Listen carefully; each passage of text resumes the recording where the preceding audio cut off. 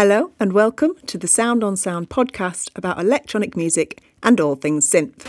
I'm Carrie C, and this time I'm talking to Ivor Novello Academy award-winning composer Sarah Anglis. Sarah is a rather unique UK-based creative technologist and composer with an array of skills and interests. Sarah is classically trained, a folk music performer, plays instruments such as keyboards, recorder and the theremin, but also studied electroacoustic engineering, max coding and robotics as she builds her own automata music machines. We'll hear from Sarah about how all these fit together to create her ethereal sound worlds.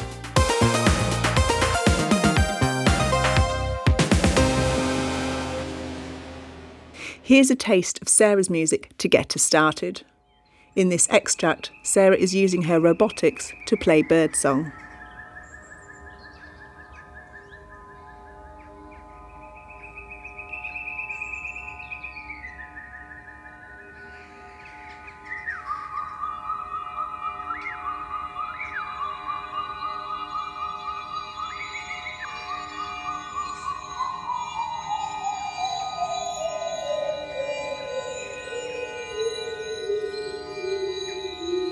Now by the altar.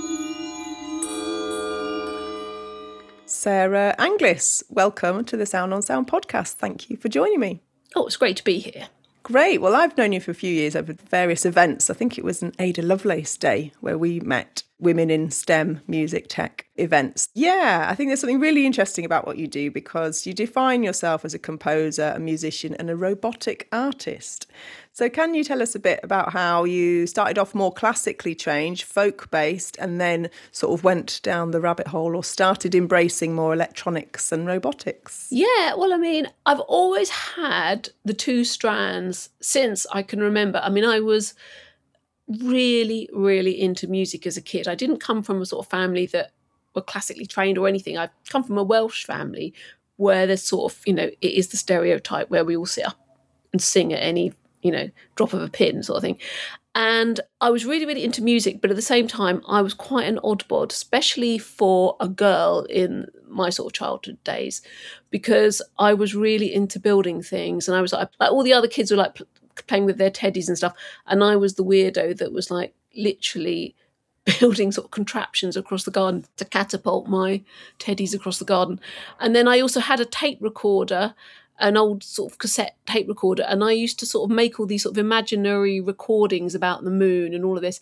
And that was just my sort of thing, and I didn't know that that was unusual. And everybody assumed I was going to be a classical musician. And as I say, I did get very into folk music because my family used to go to folk clubs, which was a bit of a thing when I was a kid.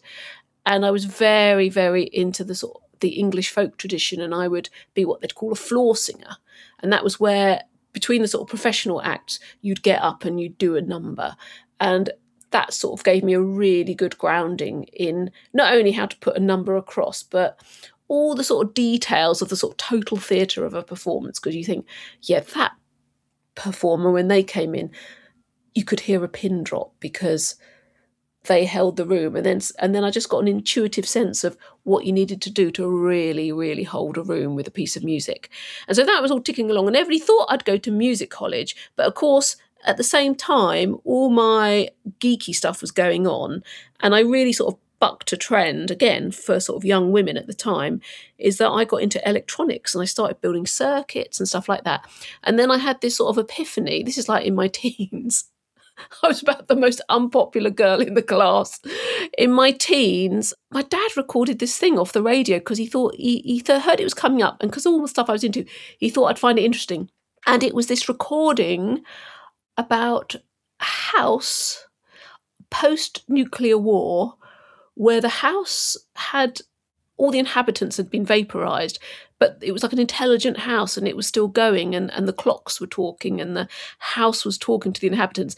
It was actually a sound piece based on Ray Bradbury's And Now There Will Come Soft Rains, which is about precisely what I've described. And it was by Malcolm Clarke, although I didn't know that at the time, from the Radiophonic Workshop. And so I'd had this sort of light bulb moment when I heard this thing. I thought, oh my God, I don't know what the hell I just heard. It had like vocoders and things like that in it, which I'd never heard in those days. coming from Watford where we didn't have any of that. And I thought, that is what I want to be doing. But there wasn't a sort of way that you could just do that. You couldn't just say, can I go to college and become one of those? And so I went to the library and looked stuff up. And yeah, it was quite interesting when you look at where I am now, is the thing I found in the library was nothing of any use except for this one photo in Grove's Dictionary of Music and Musicians. And it was that really famous photo of Daphne Oram leaning over the Aramix machine drawing. And she used to be in Grove's Dictionary of Music and Musicians under synthesizer. And it was like, all my neurons sort of firing at once. And it just sort of kick-started this thing where, I got really into physics, really into electronics alongside my music making.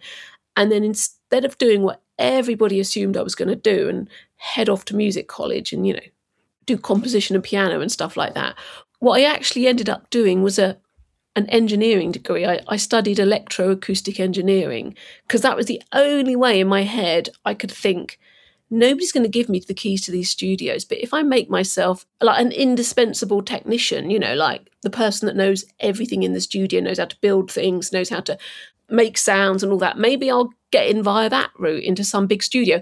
Because in the time that we're talking about, which was the sort of late 80s, you couldn't really afford a home studio. You kind of had to get to the gatekeepers who'd let you in. And I was trying to get through the gate. Anyway, so I did my degree and it was all great and all that. But actually there was nothing at the other end. By that stage, the radiophonic workshop was, unfortunately, I'd sum it up as like a geezer with a sampler. I mean, it just wasn't the radiophonic workshop of my dreams. And I just sort of went into the wilderness for ages, worked in the building industry for a while, did all sorts of stuff, worked at the Science Museum for a while. But I was always sort of trying to claw my way back into making music. And then slowly I did. And very, very slowly. And in fact, I kind of was, it was like, I think you could class what I was doing as outsider art. I mean, it was like this really weird amalgam of classical stuff and electronics, which now sounds completely ordinary, but I didn't really have a network or a structure that I fitted into. So I was doing things like setting up this big infrasound project because I was trying to find ways to get funding as an engineer to do what I really wanted to do, which was compose and explore the sort of outer reaches of sound. And then just I gradually got more of a name for myself. And then the robotics was another swerve, which I can talk about if that's of interest. I can talk a bit more about that. Yeah, let's do that. But first of all, I'd like you to tell me a bit more about your infrasound explorations. Yes, I mean, so one of my very first projects was infrasound, as in one of my very first projects that had any sort of public profile beyond, the folk club or the pub. So what happened was, as an acoustician, if you go to like any sort of school textbook on acoustics, they always say this thing. I actually see it in music books as well. They'll say that we hear between 20 and 20k, like we don't hear anything below 20 hertz. And in acoustics, we were always told that the stuff below 20 hertz was like the junk noise, the stuff that annoys people. It's like the throb of the lorry outside, the annoying pipe, from the factory. It's the stuff you've got to get rid of. Meanwhile, I was thinking, but hang on a minute. If you go to somewhere big like St Paul's Cathedral or, I don't know, Royal Festival Hall or something like that, and you look at the organ pipes, some of them are so big, they're deliberately being made to make stuff below 20 hertz. So if we're being told that we can't hear it, but we kind of feel it and it's annoying, why have we been putting it in music since the time of Bach? And so for me, this was interesting enough. I thought, oh my God, so there's this weird thing that we're throwing into music that you kind of feel more than you can hear. And we're spending a hell of a lot of effort making these pipes to do it, but we don't know why. And then I started talking to organ builders and they were saying, yeah, it's kind of like the God stop. It's like the moment in the music where you put your foot down and the whole room vibrates and puts shivers on the back of your spine. And we've all felt that. If you go to Chartres and you hear the big cathedral organs there.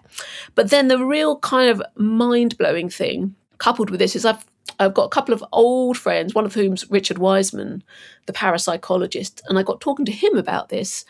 And he said, well, you're not going to believe this. There's a physicist called Vic Tandy who sadly is no longer with us, I should say, a physicist called Vic Tandy, and he's also been interested in infrasound because he's been finding it at ostensibly haunted sites. So I thought, oh my God. So we've got this sound that we've never fully researched. It's like unfinished business in music and acoustics. And we're finding it at ostensibly haunted sites. We're putting it into sacred music to make the hair stand up on the back of your neck. So that's got to be interesting. So that's what I did. I got the National Physical Laboratory. I got a pianist, Genier, on board, and I got some parapsychologists on board, including Richard.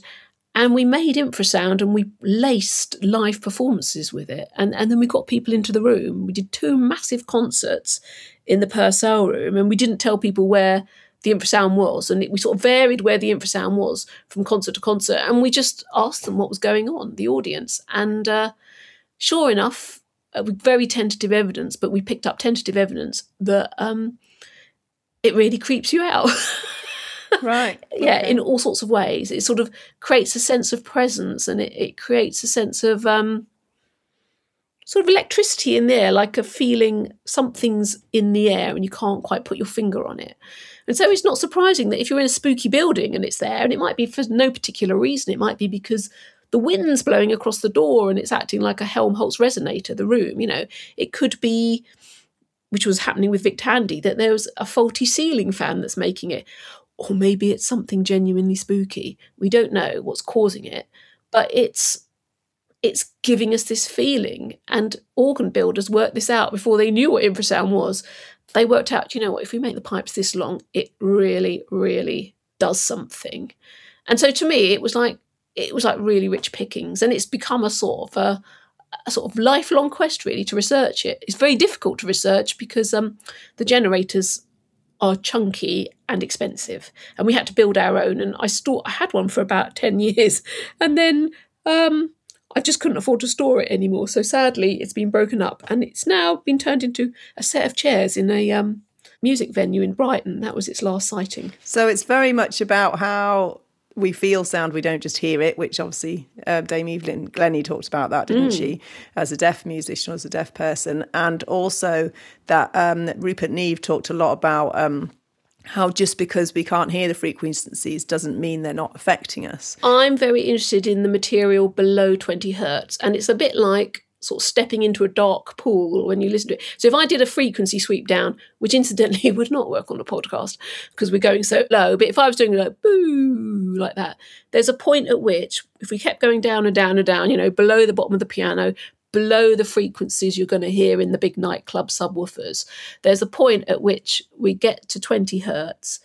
And it's a really strange feeling. It must be like moving from red into near infrared. It's like we get to 20 hertz and then it's like, oh, where did the sound go? But you realise your ears aren't hearing it. It's not hear sound anymore, but you're still feeling it. And you've probably been feeling all the other stuff too. But suddenly all you've got is what I call the feel sound. And it's really palpable. And it's also palpable because we have to get really high levels to even make it perceptible. And that was quite an issue with the experiment because you're on the edge of dangerously high levels, not in the ways that when we had physicists warning us off the experiment because they thought there's this thing called the brown note that everybody talks about. And I can remember when I was doing this experiment walking into Tottenham Court, a shop in Tottenham Court Road that's no longer with us, I think it was Turnkey, and trying to buy these speakers. And I said, do these ones go below 20 hertz? And they go, oh, yeah, but you don't need. I said, no, I need the ones that go below 20 hertz. I'm working around the sort of 15 hertz region. And they got the manager out to warn me off. And he said, oh, you really shouldn't be messing with the brown note. Yes. And there's an obvious reason why they called it that. And I had physicists saying it was deeply unethical, the whole experiment. I mean, it's fantastic. And I've been working with it ever since. I mean, it's been in lots of my sort of theatre work. I always get it out when I can. When there's a space to use it, I will use it. Brilliant. And I think what's really interesting about your music, your own music, whether it's for a commission for film, theatre, and etc., as well as your own albums, is that it might not seem electronic music, but there's always electronics involved. You talk about how you're really interested in the live augmentation of acoustic sound. Yes. So how does that work where it is always in the background, if you like, or it's always behind the sound? Yeah, it's not even that it's behind the sound, it's that it's acting on the sound. So, if you go and hear one of my performances, I'll play an instrument and you'll be hearing me live, and while you're hearing it live, you're also hearing an unusual augmentation of the live. So it might be that I'll suddenly stretch it like licorice for no apparent reason, other than it sort of fits the narrative in some way, and then sort of snap it back again. And so, electronics, outside, synthesis, when we talk about effects units, that's live augmentation. That's about, you're not really in a big echoey room. You've put your tape echo on, or you put your digital echo on, and I think it's really about stepping beyond the usual suspects, your reverb and your delay, both of which I love, and thinking about new augmentations and thinking about how to make new effects where it's not just so crazy it might as well be random. I'm always trying to find that magical point where you think, I don't know what she's doing, but I kind of do know what she's doing. I like it when the audience know there's a cause and effect, because they can see, especially with live, where they can see me moving in the room, like in front of my theremin or whatever, and they think, I've never heard this effect before, and it's freaking me out in some way, because I don't know what it is, but I kind of get that when she moves her arms like that, the effect goes like that. So an example would be, really simple example, I think it's on YouTube still. There's a piece I wrote, A Wren in the Cathedral, and I wanted to do something with the theremin and birdsong. And so what you're hearing is it's trying to make a sort of, it's actually based on a really old film that I love. And I wanted to create this sort of happening where you sort of hear me on the theremin, and sometimes you're hearing the classic live theremin, classic, theremin sound. But sometimes what I'm doing is I'm switching between that very rapidly, and me using the theremin to control birdsong. So sometimes you're hearing a classic, sawtooth swooping about in sort of theremintastic way. And then sometimes it's not a sawtooth, but it's something bird-like. And it's blackbird song. And what I'm doing is I'm using the theremin as a pitch controller and a speed controller and a volume controller for birdsong. And so I'm thereminizing birdsong. So that's an example of an acoustic sound that I'm augmenting electronically. And how are you actually doing that then? How are you actually turning the theremin into a kind of controller? I first worked that out quite a long time ago, and I'd probably do it slightly differently now. But the way I'm doing it, just because if it ain't broke, don't fix it, is that I'm not using CV out. I'm actually doing a fast Fourier transform. So all the time I'm playing, I'm doing an FFT on my signal, saying what's the frequency now, what's the frequency now, what's the frequency now, and then mapping that onto a scrubber, a scrubber of the speed and the pitch.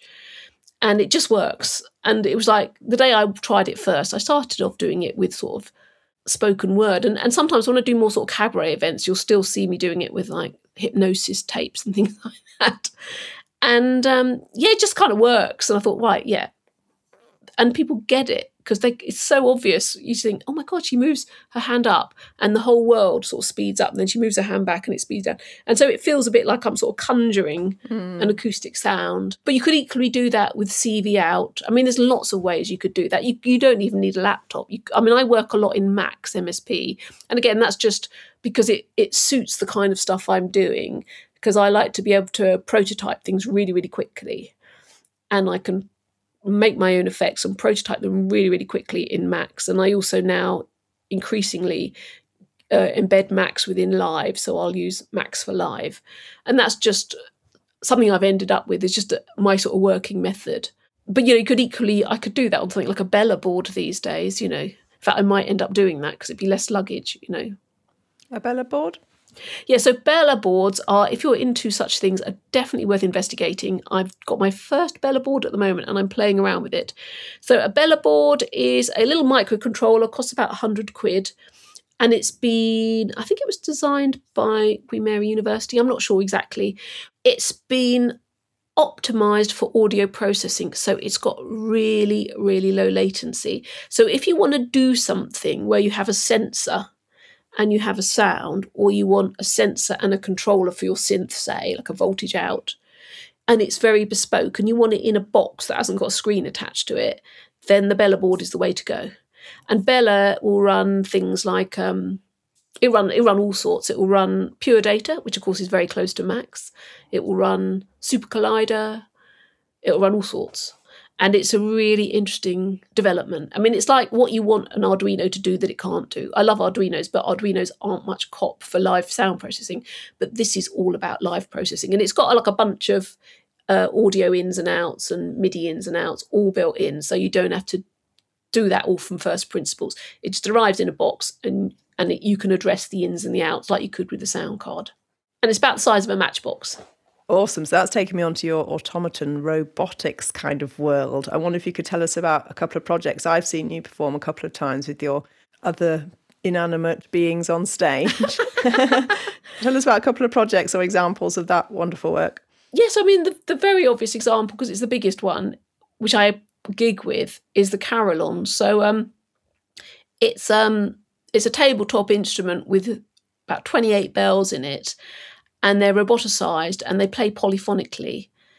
And that's all you need to know really about it, sort of technically. And but the reason I made it was going back to the Max thing. I got pretty whizzy at Max, 15 years ago. I can't say exactly when, but anyway, a number of years ago, I got pretty whizzy with Max, and I was going out a lot doing what I'd call laptop performances.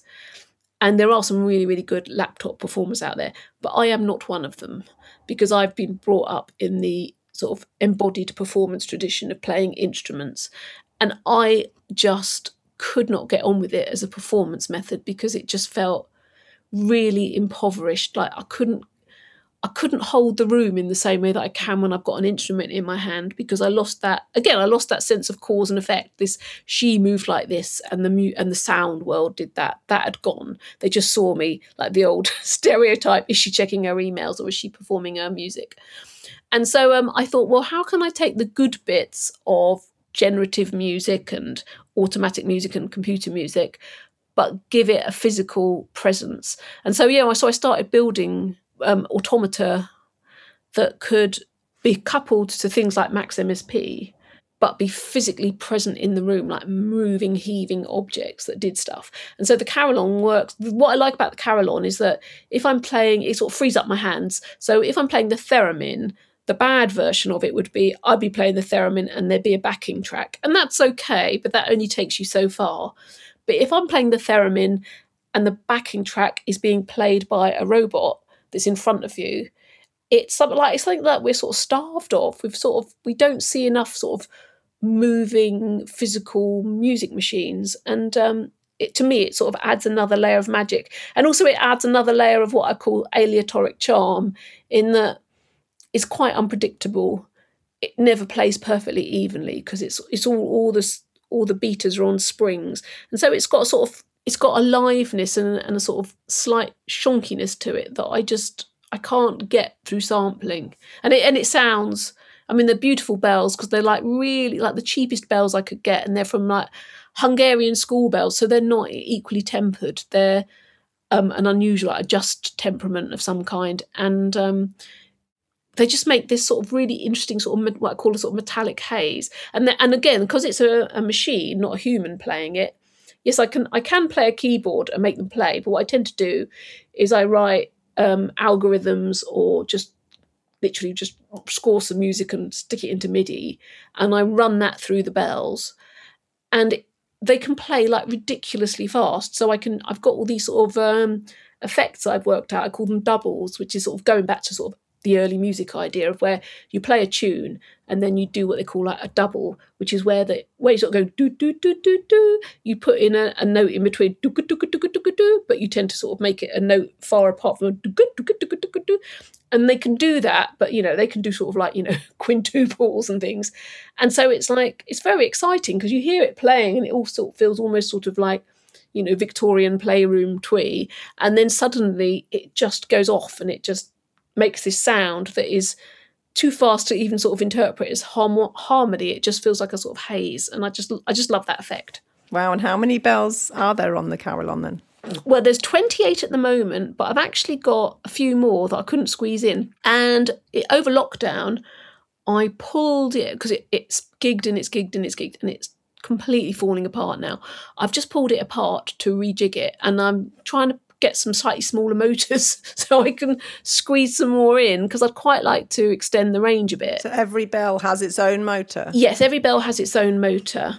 And I mean, they're dirt cheap motors. So this has been the biggest problem. If you spend a lot of money on motors, you don't have the problems I do, which is when I turn up at a venue, I have to recalibrate it, which I've got really fast at, but it's like tuning every string. I have to, have to sort of work out the positions, the strike positions, because as it travels in the back of the van, it goes out of position. And there's a fix for that, but that would cost like 30 quid a motor. So I'm having to sort of find fast, cheap fixes and just always carry around spares and things.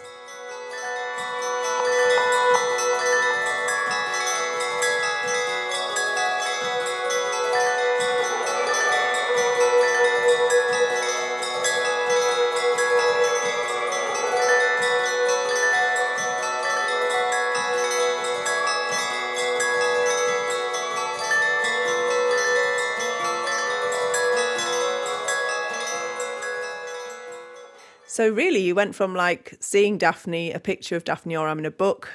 She was an early electronic music pioneer. She was also an inventor and a maker herself, as well as a composer. And important key figure here in the UK, especially co-founding the BBC Radiophonic Workshop. So you kind of went for her being a figure of inspiration, if you like, or a springboard for your own career, to then writing the foreword to the reissue of her book, An Individual Note. How did all that come about? I'd say there were sort of several strands.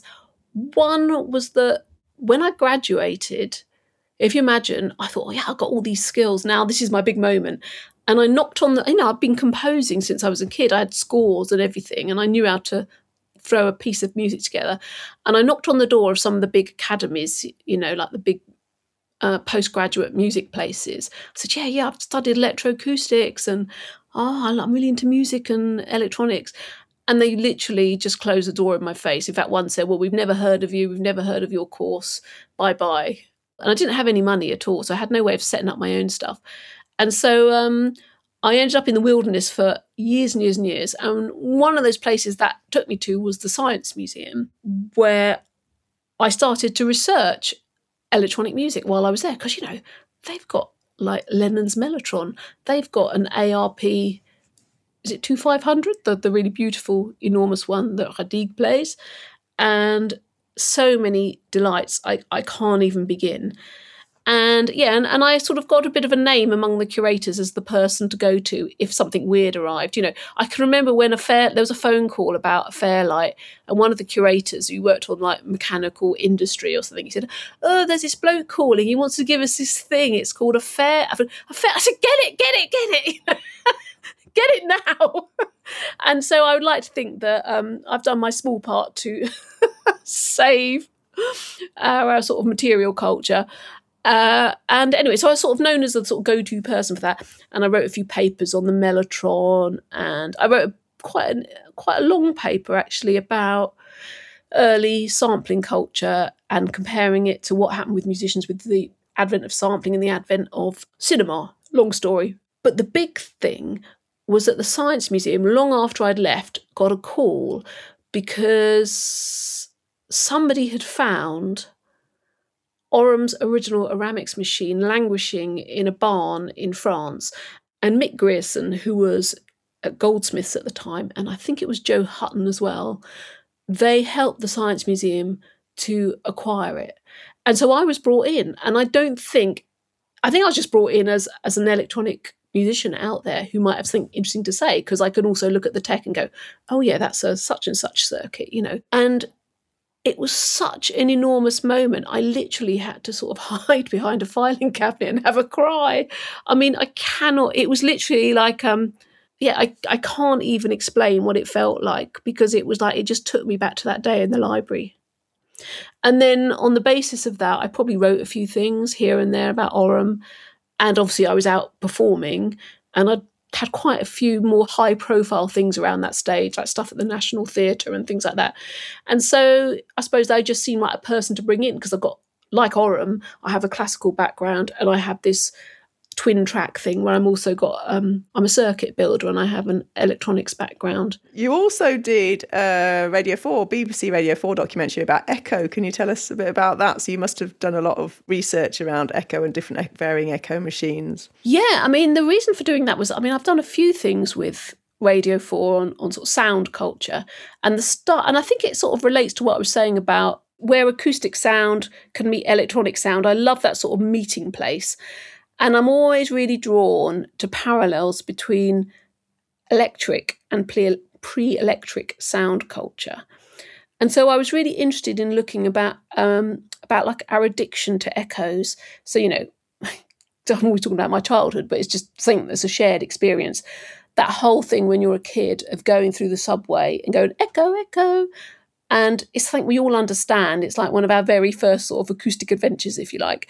And I sort of used that as a starting point. And then I looked at, you know, audiophiles and how addicted we are to echoes, and the lengths that we have gone to, you know, get the, you know, I'm sure there's a few readers that have shelled out more than they should have done on, say, a Roland Space Echo or something like that, which is deeply impractical. But we're addicted to the sound of it, aren't we? And one echo is not like any other. And so I was really interested in that. And then I started to delve, and that's why I proposed the series to them, because I was delving into 19th century literature and 18th century literature about the echoes. And there was this one story, and it was just phenomenal. And it was just sitting in an acoustics textbook from about 150 years ago. And it was about this bloke in Italy who was on the Grand Tour, and he was looking for echoes. He was like an audiophile. He didn't go to, you know, he didn't go to the audio shop to get his echoes. He would go to Italy to find them, you know, like in valleys and churches and things. And I found it interesting because, incidentally, one of my jobs when I was in the sort of musical wilderness, I was a building acoustician, and we used to have a license from the Home Office because we had a gun, which we would fire in the way that everybody knows now, to pick up the fir tree response, like the echo, the flutter echo in a building, to sort of pick up the information about the acoustics. Sort of slightly redundant way of working now, but that's what we did when I was working. And this bloke, he was going around Italy firing his gun, and he went into this building and he fired his gun, and it made the most beautiful echo he had ever heard. And it was like in this sort of forest clearing, this funny little, I think it was like a huntsman's lodge or something.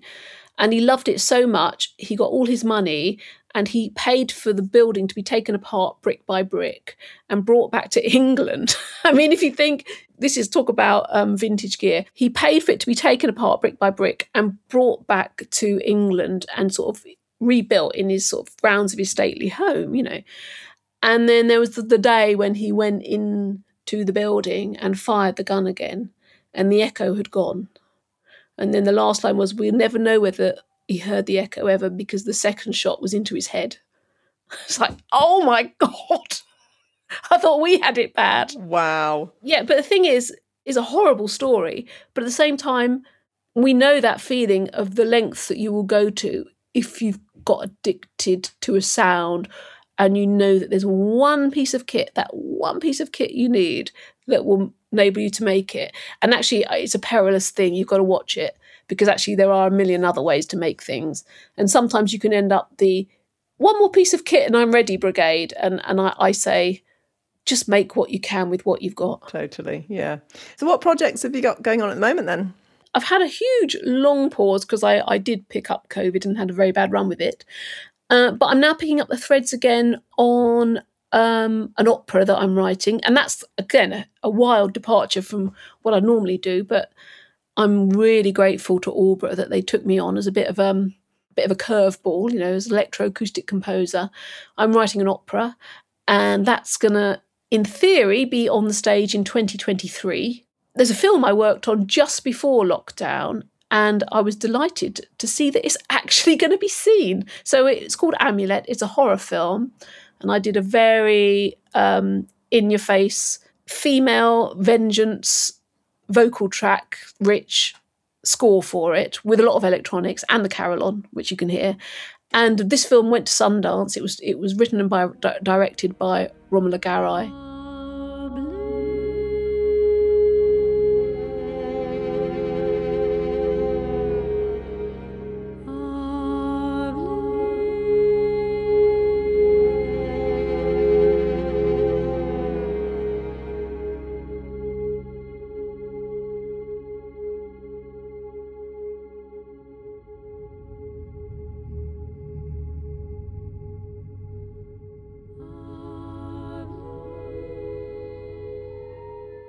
And I understand you're also starting to actually invest in actual synthesizers.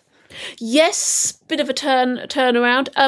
Yeah, I can't say much about it yet, but I have got a job that is an absolute thing of joy. And I would just say, watch this space. I'm waiting for the commissioners to give me the green light to share it with everyone.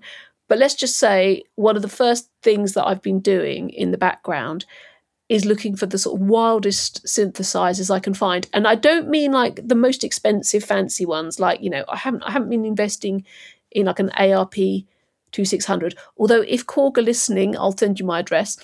But I've actually been looking for the sort of slightly out there, unloved ones. So things that are very untamable and definite whiff of sort of West Coast about them. And also things that are, without wishing to be rude about the makers, slightly naff, wouldn't be out of place in a Berlin nightclub in about 2005. And I can't explain it. It's almost like verging on chip tunes at time, the sound I'm going for. And a lot of it is actually about really, really squelchy, joyfully squelchy and chaotic synthesis. And it's a job like no other. And it's like Christmas come early, not just because I've got a budget to go and buy some synthesizers and just have a bit of wild fun, really. Fantastic. Oh, it's lovely to hear about your adventures in sound and music, and wish you all the best with your continuing voyages.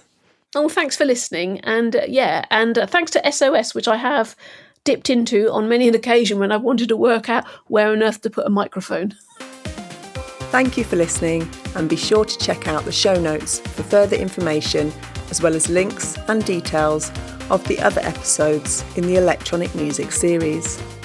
And just before you go, let me point you to soundonsound.com/podcasts, where you can explore what's on our other channels. This has been a Caro C production for Sound on Sound.